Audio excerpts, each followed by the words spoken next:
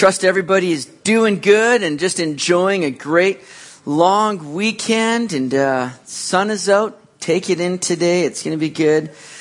Wait for another, 45 minutes before you take it in. Don't leave yet, but go enjoy a great long weekend. So, John chapter 7.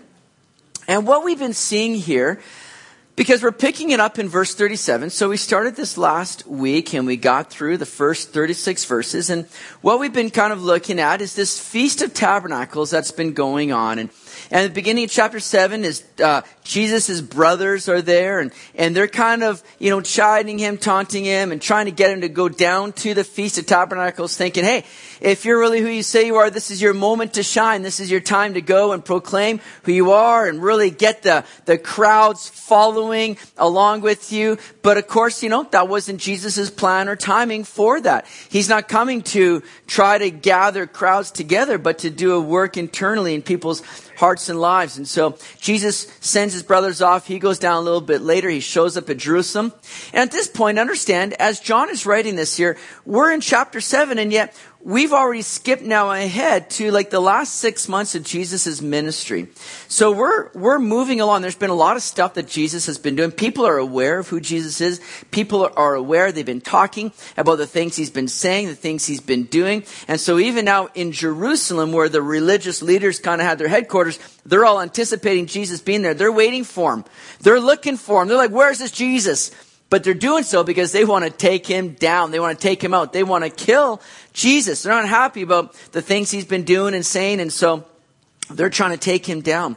So it's all centered around this feast as Jesus comes down. He's been there teaching at this feast. He's been going up to the temple partway through the feast. And he's been sharing. And people have just been amazed at who he is. But it's created a lot of kind of division and debate. In fact, in this chapter, here's the things that we were looking at last week. Because this feast was 8 days long feast. So we saw the beginning of the feast or before the feast, and there was disbelief on the part of his brothers. Then the middle part of the feast, Jesus starts to teach, but there's a lot of debate over who is this guy? How did he learn all this stuff? How does he speak with such authority? So there's a lot of debate going on about who Jesus really is. But now as we move on into verse 37, we're looking at this last part, the end of the feast, and focusing on this last day of the feast. Day 8. It's an 8-day feast. It's a celebratory feast, a Feast of Tabernacles. It's a joyous occasion. And so this is one of the great feasts that people were really excited about, looking forward to. And we'll talk a little bit more about this here. But what we're going to be seeing here today as we break this down even further is we're going to look at this living water that Jesus talks about, verses 37 to 39, the confused worshipers, and then the hardened leaders. Those are the things that we're going to be looking at here today. So look at verse 37 with me. And here's what we read there in John 7, verse 37. On the last day, that great day of the feast, Jesus stood and cried out, saying, if anyone thirsts, let him come to me and drink.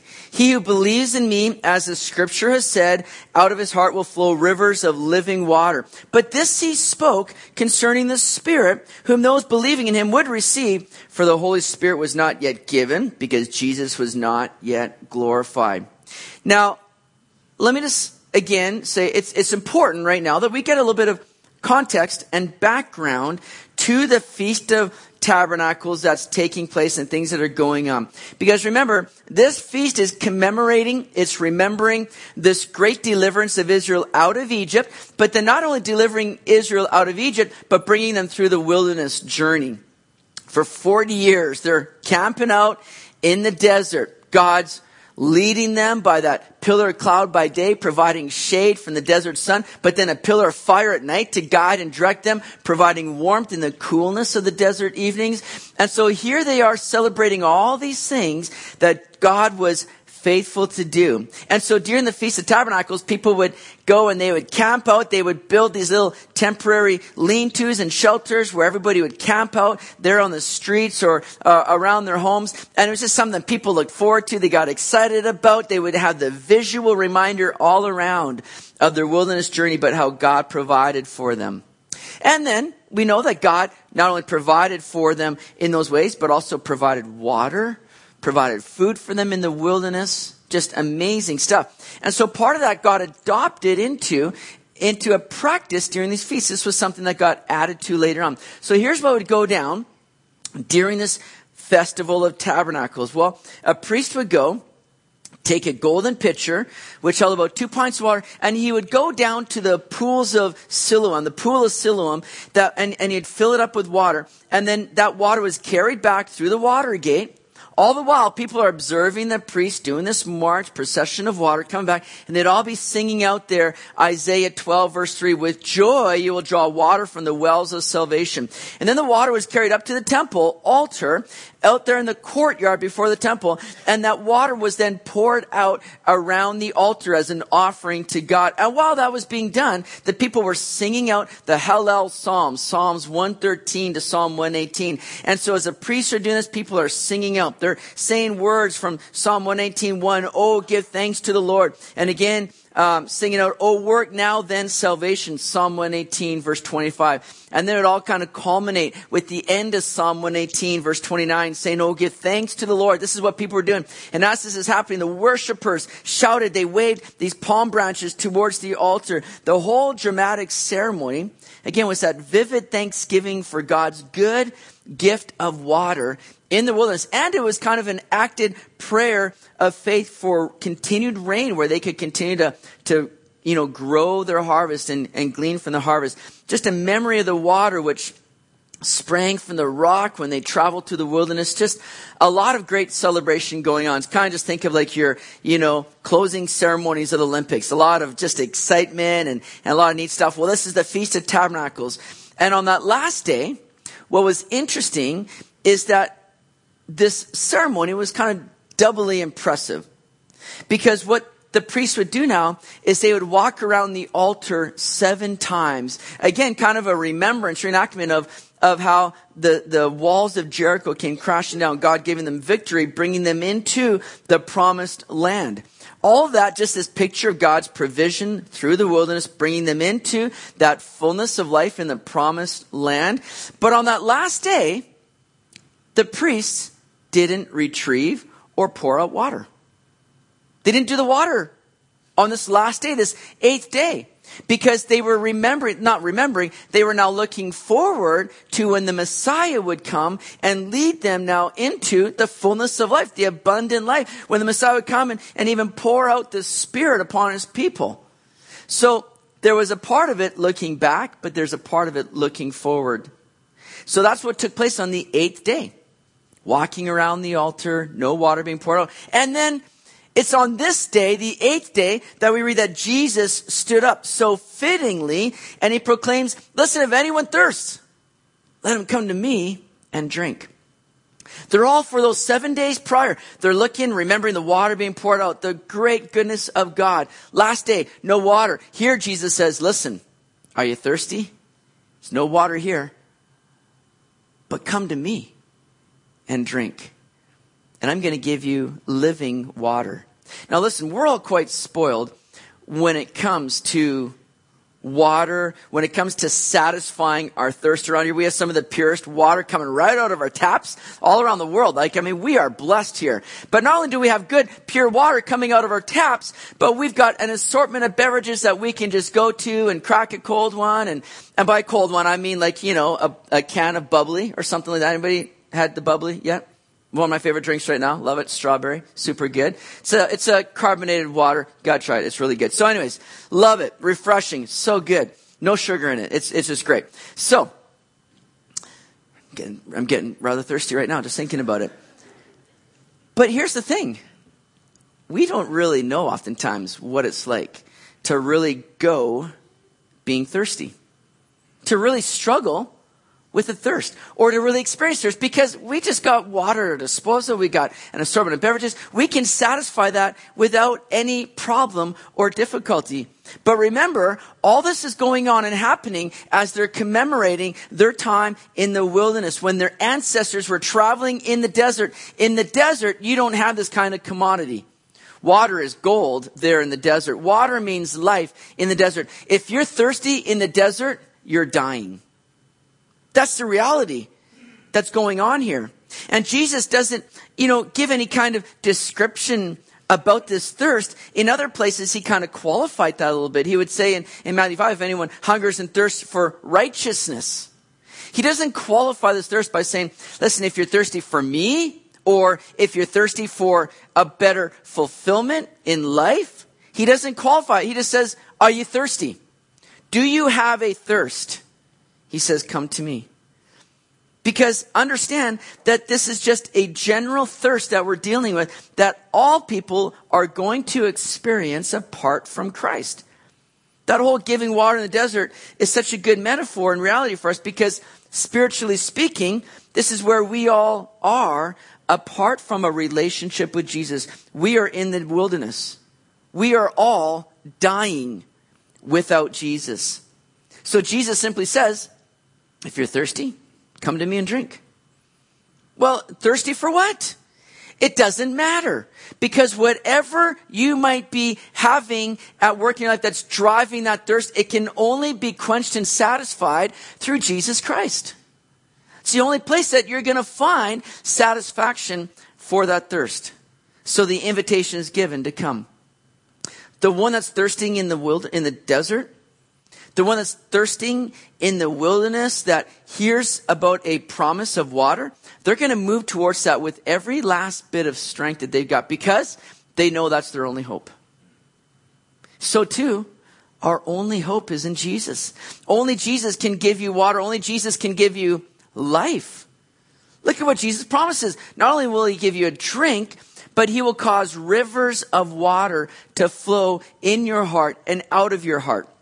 See, to those that are in the desert, a cup of water is going to be refreshing. It's going to be great. But a river of water in the wilderness is going to change your life.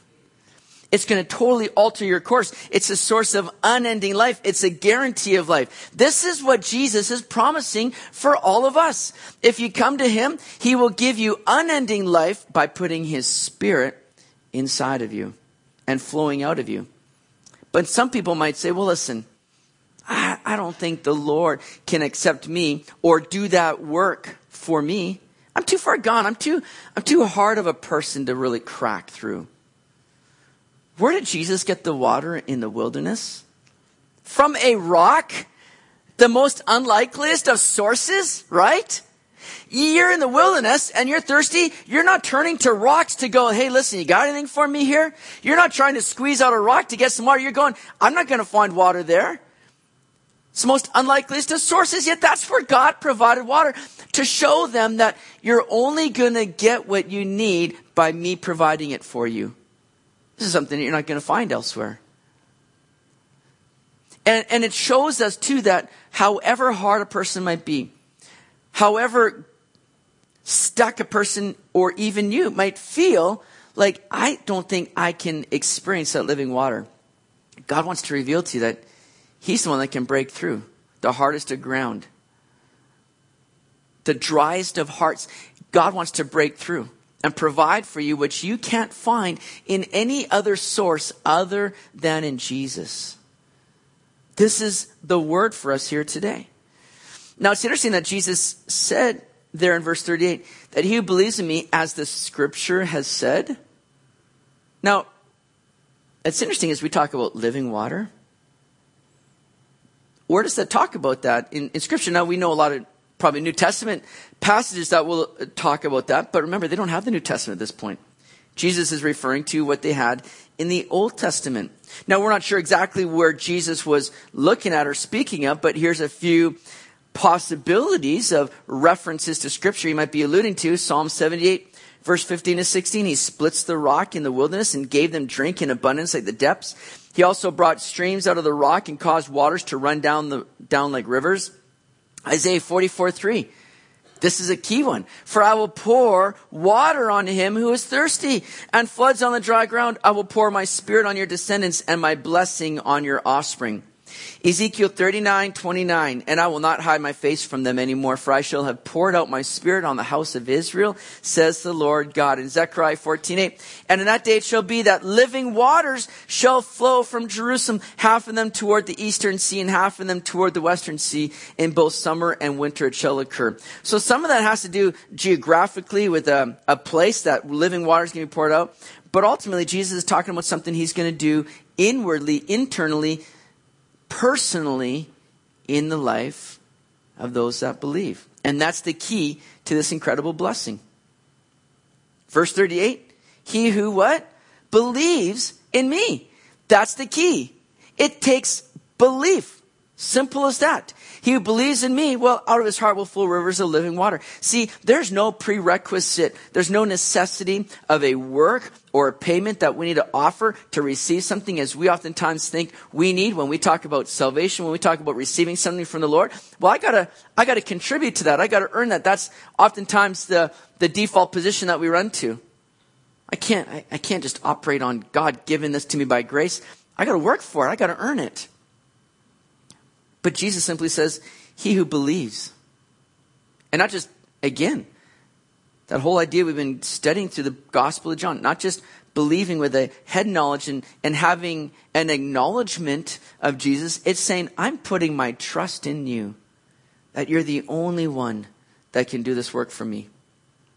In fact, we see an incredible parallel passage of this invitation there in Isaiah chapter 55. It says in Isaiah 55, verse 1 to 3, ho, everyone who thirsts. That's a weird word. It's kind of like us just calling for, we'd probably say, yo, listen up. Yeah, right? Listen up here. Yo, everyone who thirsts, come to the waters, and you who have no money, come buy and eat. Yes, come buy wine and milk. Listen to this. Without money and without price. Why do you spend money for what is not bread, and your wages for what does not satisfy? Listen carefully to me and eat what is good, and let your soul delight itself in abundance. Incline your ear and come to me. You see, the invitation is given. Everyone. Don't you love that? There's nobody excluded. This is open to all people. Everyone. Do you thirst? Do you have a thirst? What are you thirsting for? Come. Come to the Lord and receive it. You don't need to earn this. You don't need to pay for it. Why? And the question is, why are you spending your money on stuff that doesn't satisfy? It reminds me of what we read in Jeremiah chapter 2. I'll see if I can find it here for you. In Jeremiah chapter 2, verse 2, I remember you, the kindness of your youth, the love of your betrothal, when you went after me in the wilderness, in a land not sown. No, that's not what I'm trying to say here. Where is it now? Oh my goodness. Oh, yeah, there we go. Jeremiah 2, verse 13. For my people have committed two evils. They have forsaken me, the fountain of living waters. And they've hewn themselves cisterns, broken cisterns that can hold no water. Do you see what a lot of people are doing in the world? That they're trying to gather this substance that they think is going to satisfy them. But all they end up doing is gathering water in broken cisterns. It cannot hold water. It cannot satisfy. God says to his people, you've forsaken me. You turned against me, and you've gone after other means to try to satisfy you. And in the end, it doesn't satisfy. Why are you spending money, Isaiah says, on stuff that's not going to satisfy? Come to me and receive freely of this water that I want to give you. It's an incredible offer. See, he doesn't need your money. He doesn't need your righteousness. He just wants you. Jesus just wants you to come and receive what he wants to give you. He wants you to come empty-handed, but in belief, to say, Jesus, I need you to do this work that I can't do for myself. That's all he's asking you to do. Come. Come. Without any other means, without any other kind of prerequisite. Come dying if you need to, but you gotta come. You gotta come. Remember when Jesus said, in John 7, verse 34, you will seek me and not find me, and where I am, you cannot come. He's talking about when he's going to be resurrected and then go to the Father. He's telling the people, listen, today's the time to receive from me, to seek me.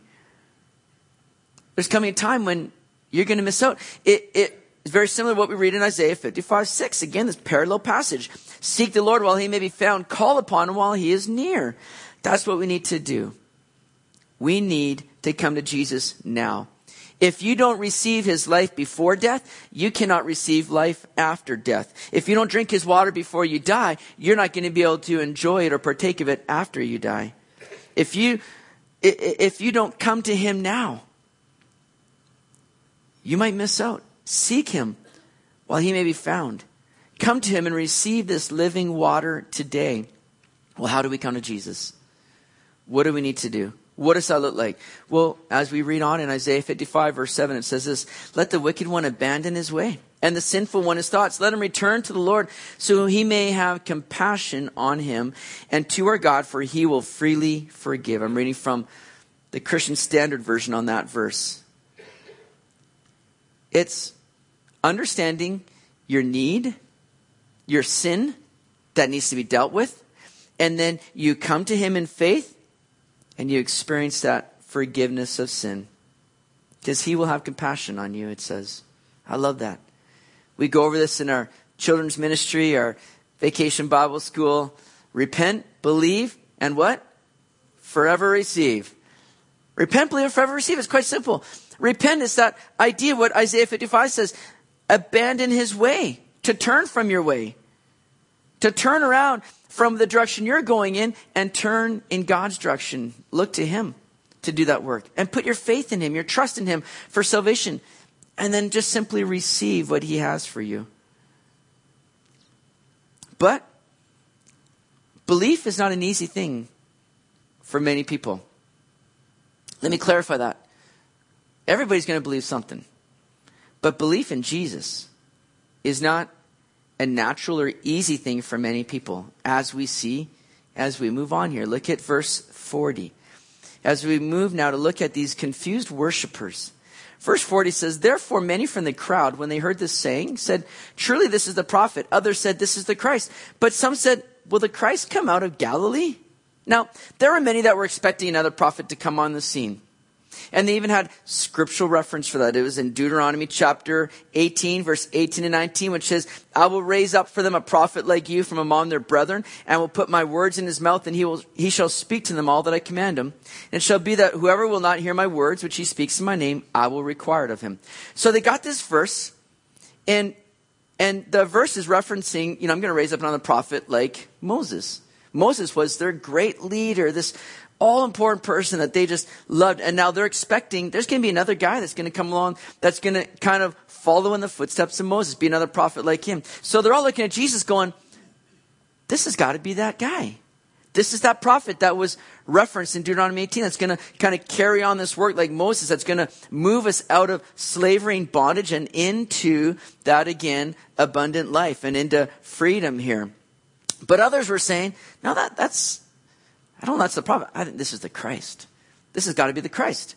And the Christ was just simply that word for Messiah. The anointed one, the promised one of God. The one that they've been waiting for. This is the one, the Messiah, that's going to come and restore the kingdom of Israel. He's going to come and sit on the throne of David forever, when they're going to be brought back in, ushered back into their glory days of independence. And so Israel's waiting for their Messiah to do that. They're looking at Jesus going, that's the Christ. He's the anointed one, the Messiah that we're waiting for. But then there are some that are puzzled over the origins of Jesus, because they saw Jesus really as just a great man. They've seen him grow up, for many of them. They know his origins. They know his roots. And it didn't mess with this thinking that the Christ would come out of Galilee. They're thinking the Christ doesn't come out of Galilee. This isn't meshing with us here. Because Galilee for them was kind of backwoods. This was the country bumpkins. This is the people that you're like, that's, those aren't the people that are our leaders, the ones that we really follow, right? They're kind of the uneducated ones in a sense. And so they're looking at Jesus going, the Messiah is not going to come out of Galilee. No way. That doesn't work. Plus, they had a biblical precedence for that. Look at verse 42. Has not the scripture said that the Christ comes from the seed of David and from the town of Bethlehem, where David was? So there was a division among the people because of him. See, Micah 5:2 had that all laid out very clearly, that the Messiah would be born in Bethlehem. They got the scriptures right. They just failed to see the full picture of Jesus and what he'd gone through, because Jesus was born in Bethlehem. They missed it, right?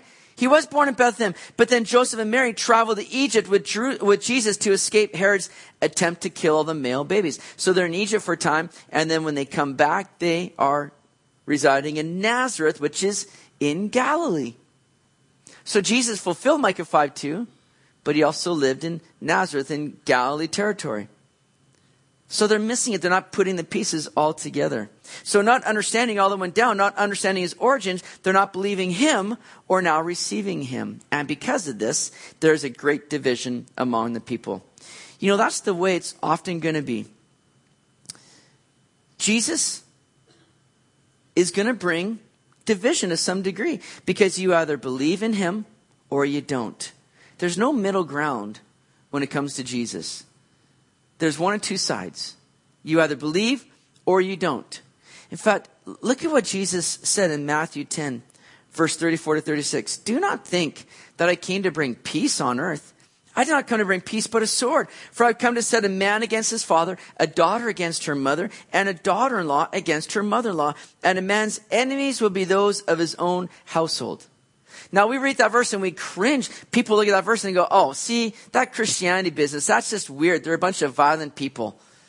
But this isn't what Jesus is talking about. He's not saying, I'm not coming to bring peace. He's saying the inevitable result of my coming to this earth is that it's going to bring division. And it's going to even divide the closest of family ties.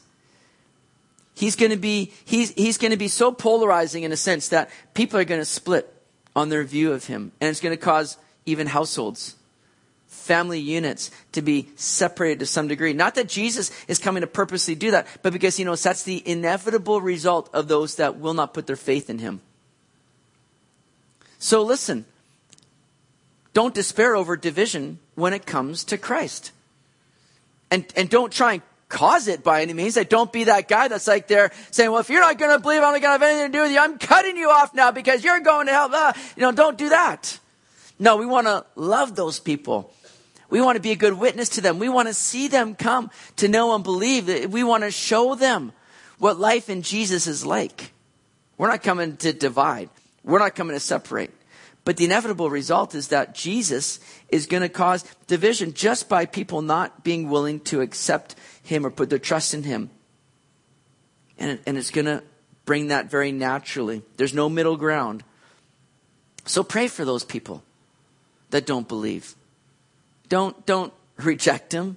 Love them. Pray for them.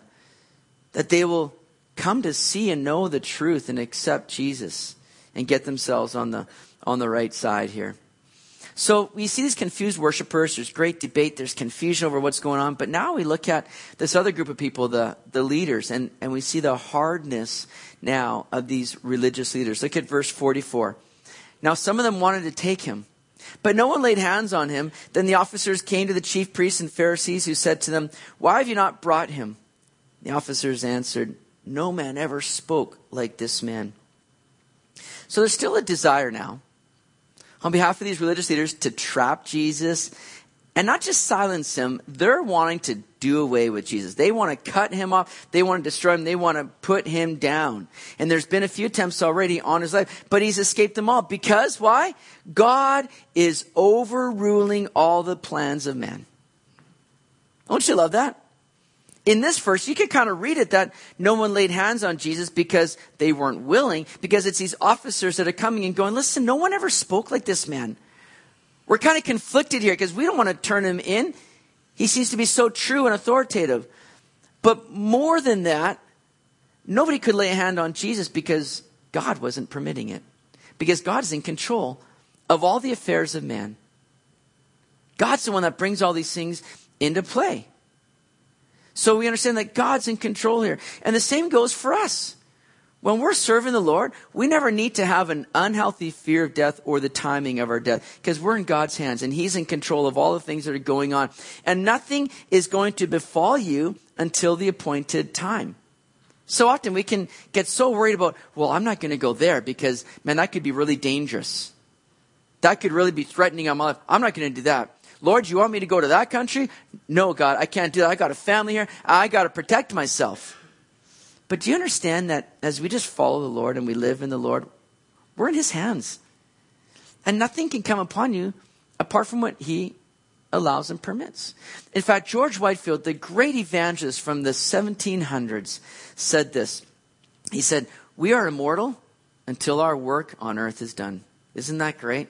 Don't you love that? And doesn't he look sharp? Isn't that great? I'm gonna pick me up some of those clothes. That looks really good. But do you ever look at your life that way? I'm immortal until my work on earth is done, because nothing's going to happen apart from what God allows to happen. And when I die, that's going to be the right timing for my death, because God's in control. And God's in control of all things. Even when you look at the things that are going on, you think, oh my goodness, everything's falling apart. The world is just gone mad. It's just going apart here. Like, oh, what are we going to do? And we can fear and worry and think everything's getting out of control or out of the Lord's hands. But understand, guess what, guys? God is still on the throne, and God is still in control. And when the world seems like it's falling apart, it's just falling into place, because God knows exactly what's coming and what he's doing and what he needs to do. And God is at work and in control. He's doing that in your own life too. Amen for that? Praise the Lord. Well, verse 47. Then the Pharisees answered them, "Are you also deceived? Have any of the rulers of the Pharisees believed in him? But this crowd that does not know the law is accursed." Now, isn't this crazy? Because this is just now blatant peer pressure that's taking place from these religious leaders. They're just kind of exercising this religious superiority on the people. They're kind of acting in pride, saying, listen, have any of us believed in him? What makes you think you're better than us by believing in him? We haven't done it, so too, you shouldn't believe in this man either. And there's exercising this almost like peer pressure on the people, this kind of superiority over them, as if that's the basis for what we need to do or decide on in obedience. Listen, guys, our obedience is not based on the popular choice or the majority vote. It's based on what is true according to God's word right here. Because people today are allowing the word of God to be undermined more and more. And it's a sad thing when we begin to see that happening in the church, where people are saying, well, listen, there's certain parts of the Bible that are inspired and authoritative, but other parts that we don't really need to take literally. It's written in a kind of, Hebrew sort of poetry that doesn't really imply that it's literal or speaking, to the point where people now today are kind of allegorizing away Adam and Eve. The first, 11 chapters of Genesis, where this is all just kind of fables. It's just kind of revealing a bigger picture, not actually that these are real life people. It wasn't really a global flood. That was just symbolizing something a little bit more. It didn't really happen. It was just a picture. And people in the church, you got seminaries now where you got these seminary professors that are teaching their students these very things that we can't really take the word of God as fully true and inerrant and authoritative. I mean, can you imagine that? So we got people that are being trained up for ministry that are hearing these things, and they're continuing it on and saying, well, listen, that's what I was told in seminary. I looked up to these guys. I thought they were the ones that knew what was right, and so I've just listened to them. But we got to be sure that we don't follow just the majority vote or the popular view, but we follow what the Word of God says. And listen, church, we can stand firm on God's word and know that everything in here is authoritative, it's inspired, and it's inerrant, meaning it is without error. You're going to hold on to that. Jesus came along and he said in Matthew 7, verse 13 and 14, "Enter by the narrow gate, for wide is the gate and broad is the way that leads to destruction. And there are many who go in by it, because narrow is the gate and difficult is the way which leads to life, and there are few who find it." See, if you're following the majority view or the popular vote, you may be in trouble. Because it may seem like, everybody's doing it. But Jesus says, broad is the way that leads to destruction. It's going to be a very narrow way that ends in the right place, that follows that stream of truth and ends in everlasting life. It's a very narrow way. In fact, there might be times on that where you're looking around going, I feel like I'm the only person in this stream. I feel like I'm pretty alone. But Jesus says, the way is narrow. And there are few who find it. So don't freak out. Don't panic if you think like, how come other people aren't? Man, the majority view the popular choice is not always the right one. And when somebody comes along and says, well, we don't really follow that book or listen to that authoritatively, say, man, this is the only thing we've got to lean on. This is the only thing that we have as a standard of truth. This is God's word that's been breathed to us and is useful for teaching and rebuking and correcting, training up in righteousness. We got to hold on to this thing and know that this is the only standard of truth that we've got. Well, look at verse 50. Let's finish this chapter here. Nicodemus, he who came to Jesus by night, being one of them, said to them, does our law judge a man before it hears him and knows what he is doing? They answered and said to him, are you also from Galilee? Search and look, for no prophet has arisen out of Galilee. And everyone went to his own house.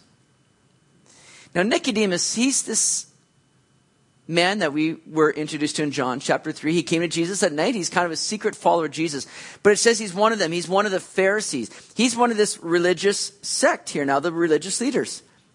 But he's starting to see and know about Jesus. Remember what he said in John 3, that nobody can do the things that you do unless they're sent of God. So he's starting to realize there's more to this Jesus than just, a good man. There's something true and authoritative about him. So he stands up now and he says some good things here. He says, listen, let's not be so quick to judge this man. And this wouldn't be right even according to their own law. Because every man was allowed to have a fair trial to speak his own testimony. But they weren't doing that with Jesus. So Nicodemus is standing up saying, listen, let's allow this guy to kind of speak and share. Let's get to know who this person is here. They were doing it all wrong, but Nicodemus is standing up for him. But none of Nicodemus' peers are even close to listening to him. They just turn to mocking and scorn and say, are you also from Galilee? They're just trying to kind of rub this to him. They're like, are you one of those country guys too that just like, hey man, why don't, you're not right here. You're not thinking straight. You're like one of those followers of Jesus that were all a bunch of fishermen. We're higher class than that. Are you one of those guys from Galilee too? So they just turn to mocking. I mean, isn't it funny how that's oftentimes how people will respond when you try to share just the truth with them? They don't want to hear it. They just want to shut it down. And the way that they shut it down oftentimes is they just turn to mocking, to ridicule, to scorn. Because they got no answers. They don't want to debate. They don't want to hear. They just want to silence the truth. And these religious leaders are doing the exact same thing here. And with these religious leaders, they only show their own ignorance of the very scriptures that they were claiming to be upholding. They say, there's been no prophet that's come out of Galilee. But they were failing to remember what 2 Kings 14:25 says. He restored the territory of Israel from the entrance of Hamath to the sea of the Arabah, according to the word of the Lord God of Israel, which he had spoken through his servant Jonah, the son of Amittai, the prophet who was from Gath Hepher, which is in Galilee. So Jonah. And isn't that great? Because isn't Jonah a great picture of what Jesus did, who was swallowed up by a fish? And Jesus himself says, as Jonah was in the fish for 3 days, so the Son of Man must be in the heart of the earth for 3 days and yet will rise again. Isn't that great how it all fits together? And so Jesus, revealing, listen, there are people, prophets that came from Galilee. Jonah is one of them. And he was a great picture of what Jesus was going to do. And so at this point, we read in verse 53 that everyone went back to his home. The feast is over. It's all taking place on the last day of the feast. So everybody starts to depart. Remember, a lot of people are coming, traveling from distant lands and different areas outside Jerusalem. So everybody's returning back to their home now. But we see this kind of split now in the opinion of Jesus. There are some believing and there are some that aren't. The religious leaders continue to really make it hard for people to come and receive Jesus as Lord. But I'm so grateful that Jesus doesn't complicate things. People might. Religion complicates things. But Jesus doesn't complicate this whole way of coming to him. In fact, going back to that first passage that we looked at here today, verses 37 to 39, I just want to look at these a little bit more, because within those verses we have a great just requirement of salvation. This is this ultimate invitation of Jesus to come to him. But here's requirements of salvation. First of all, Jesus says, if anyone thirsts,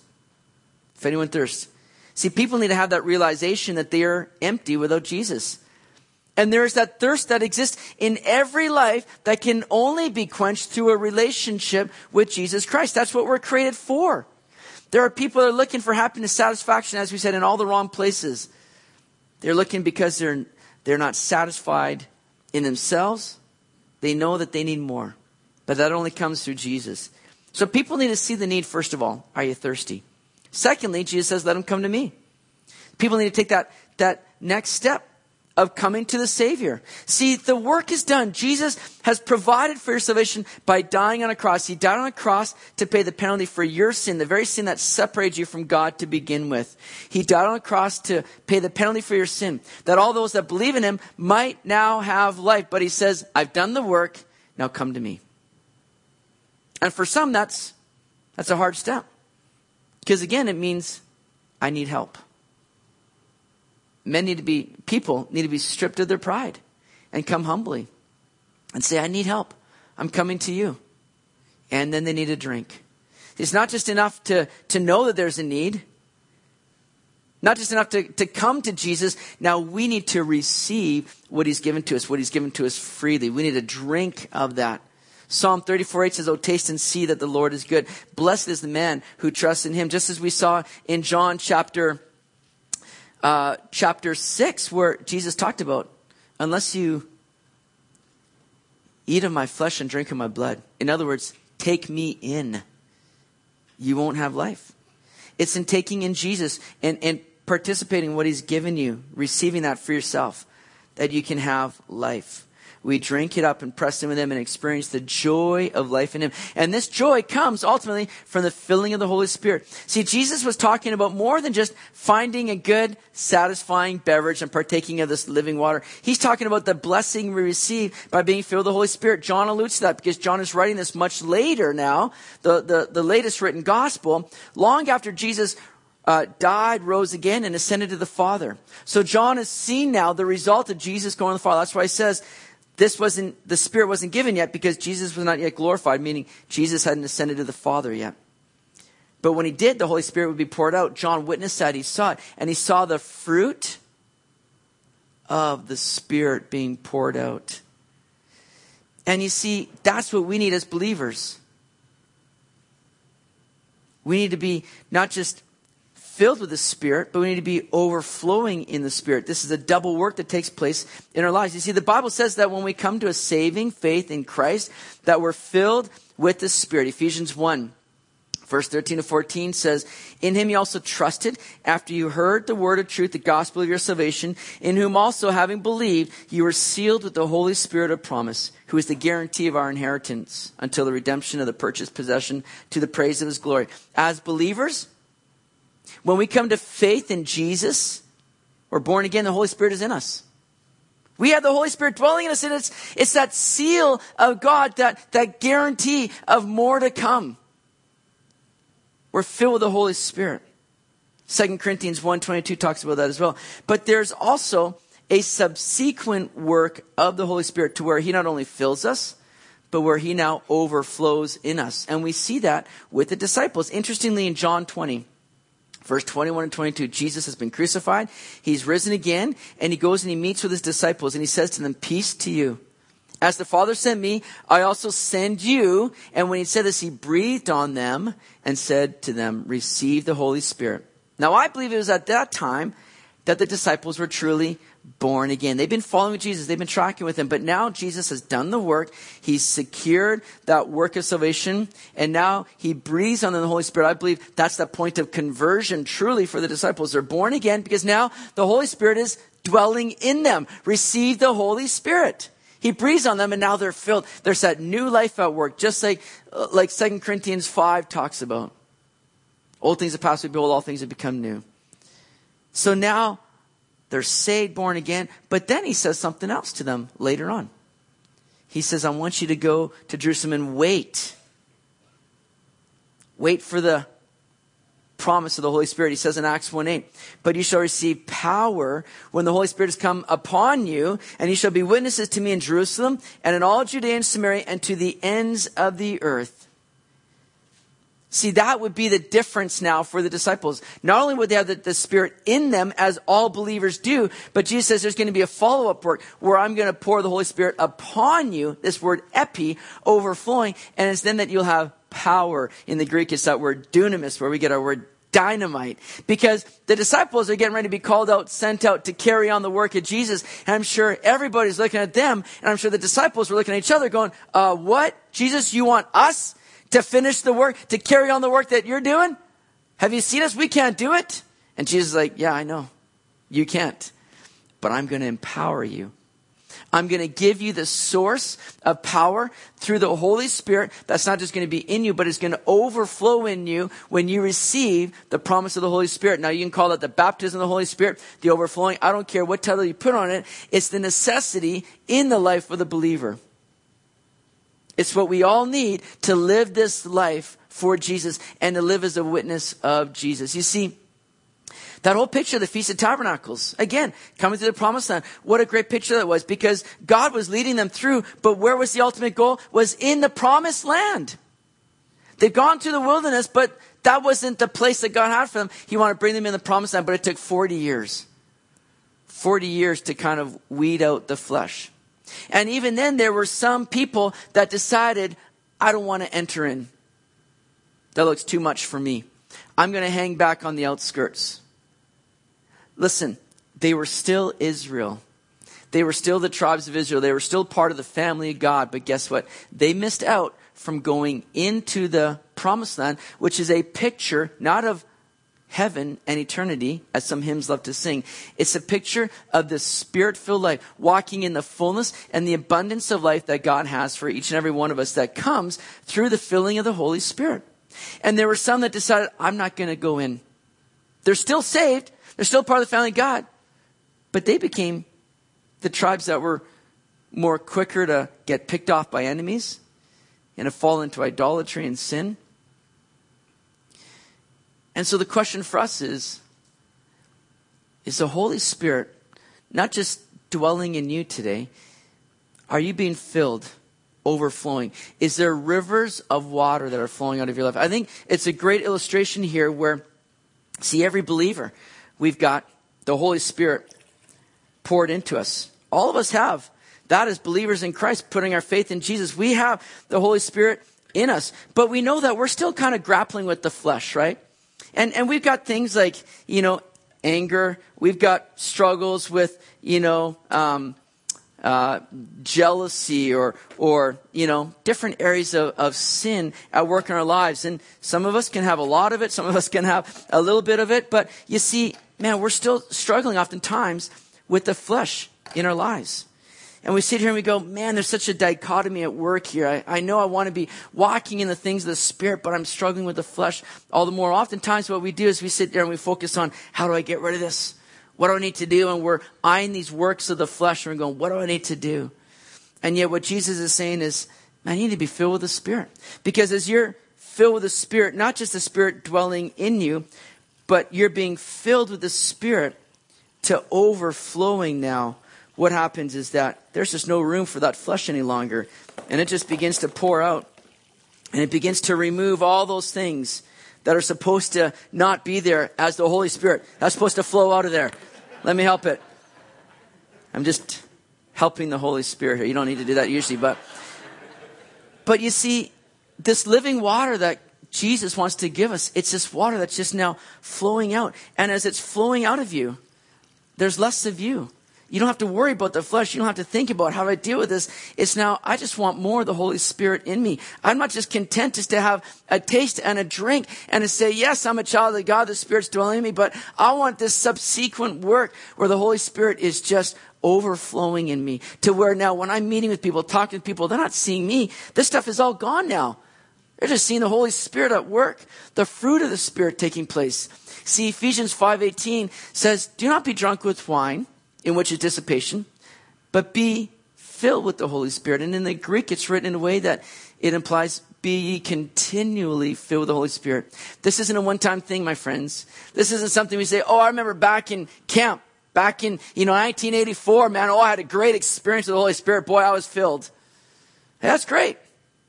But what about today? What about yesterday? Are you continually being filled? What's going on in your heart? What's flowing out of you today? Is there rivers of living water flowing out of you? That doesn't get manufactured by ourselves, by good living. It doesn't get manufactured by religious works. That's a work supernaturally by the Spirit. And the Bible says that if you being good fathers know, or earthly fathers know how to give good gifts to your children, how much more will the Heavenly Father give the Holy Spirit to those that ask Him? You see, we don't have to labor for this. Some people have had ideas about the baptism of the Holy Spirit, and you got to really strive for it, or there's going to be signs of this or that give the evidence of it. I don't believe we need to labor after this. I believe just as salvation is something we ask for and receive by faith, being filled with the Holy Spirit is something we ask for and we receive by faith. He's a good Father, and He gives good things to those that ask. Are you asking? Are you asking daily, Lord, fill me with your Holy Spirit today? I need to ask that every day I wake up before I even get out of bed. Lord, fill me today. Fresh and new with your Holy Spirit. I want living water to be pouring out of my life. I want my daily interactions with people for them to be left seeing you, Jesus, and not me. That's what the Spirit does. And we need that today. Where's your thirst level at today? Are you thirsting for more of Jesus? What's flowing out of your heart? Is it something that resembles more of a ditch in the flesh? Or is it living water, the work of the Spirit? Who do you say that Jesus is? Because that response has eternal ramifications. Don't go with the crowd. Be resolved in your heart who Jesus is and abide in Him. Abiding in Him. Jesus says, if you abide in me, you'll bear much fruit. What's the fruit? Galatians 5, fruit of the Spirit. We don't get that unless we're abiding in Jesus and asking, Lord, fill me fresh and anew. Weed out all that flesh in me that so often hinders that work. Just come in and pour into me. Are you thirsty today? The answer is yes. But where are you going to satisfy that thirst? Are you turning to Jesus? Because He wants to give you living water. Come to Him today and drink. And we're going to do that. I want to encourage you. We're going to just close in a song, but I want you to take this time, not to be in a rush to get out of here, but to take this time and seek the Lord and to ask Him to pour into you fresh and anew today and ongoing. Maybe there's things that you need to deal with. You need to take to the Lord today and say, Jesus, man, I got this issue that's just been holding me back. I've been camping out on the wrong side of the promised land and I've not been entering in.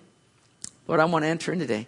I want the fullness of life that you have for me. I want the filling of the Spirit that leads me into the fullness and abundance of life today.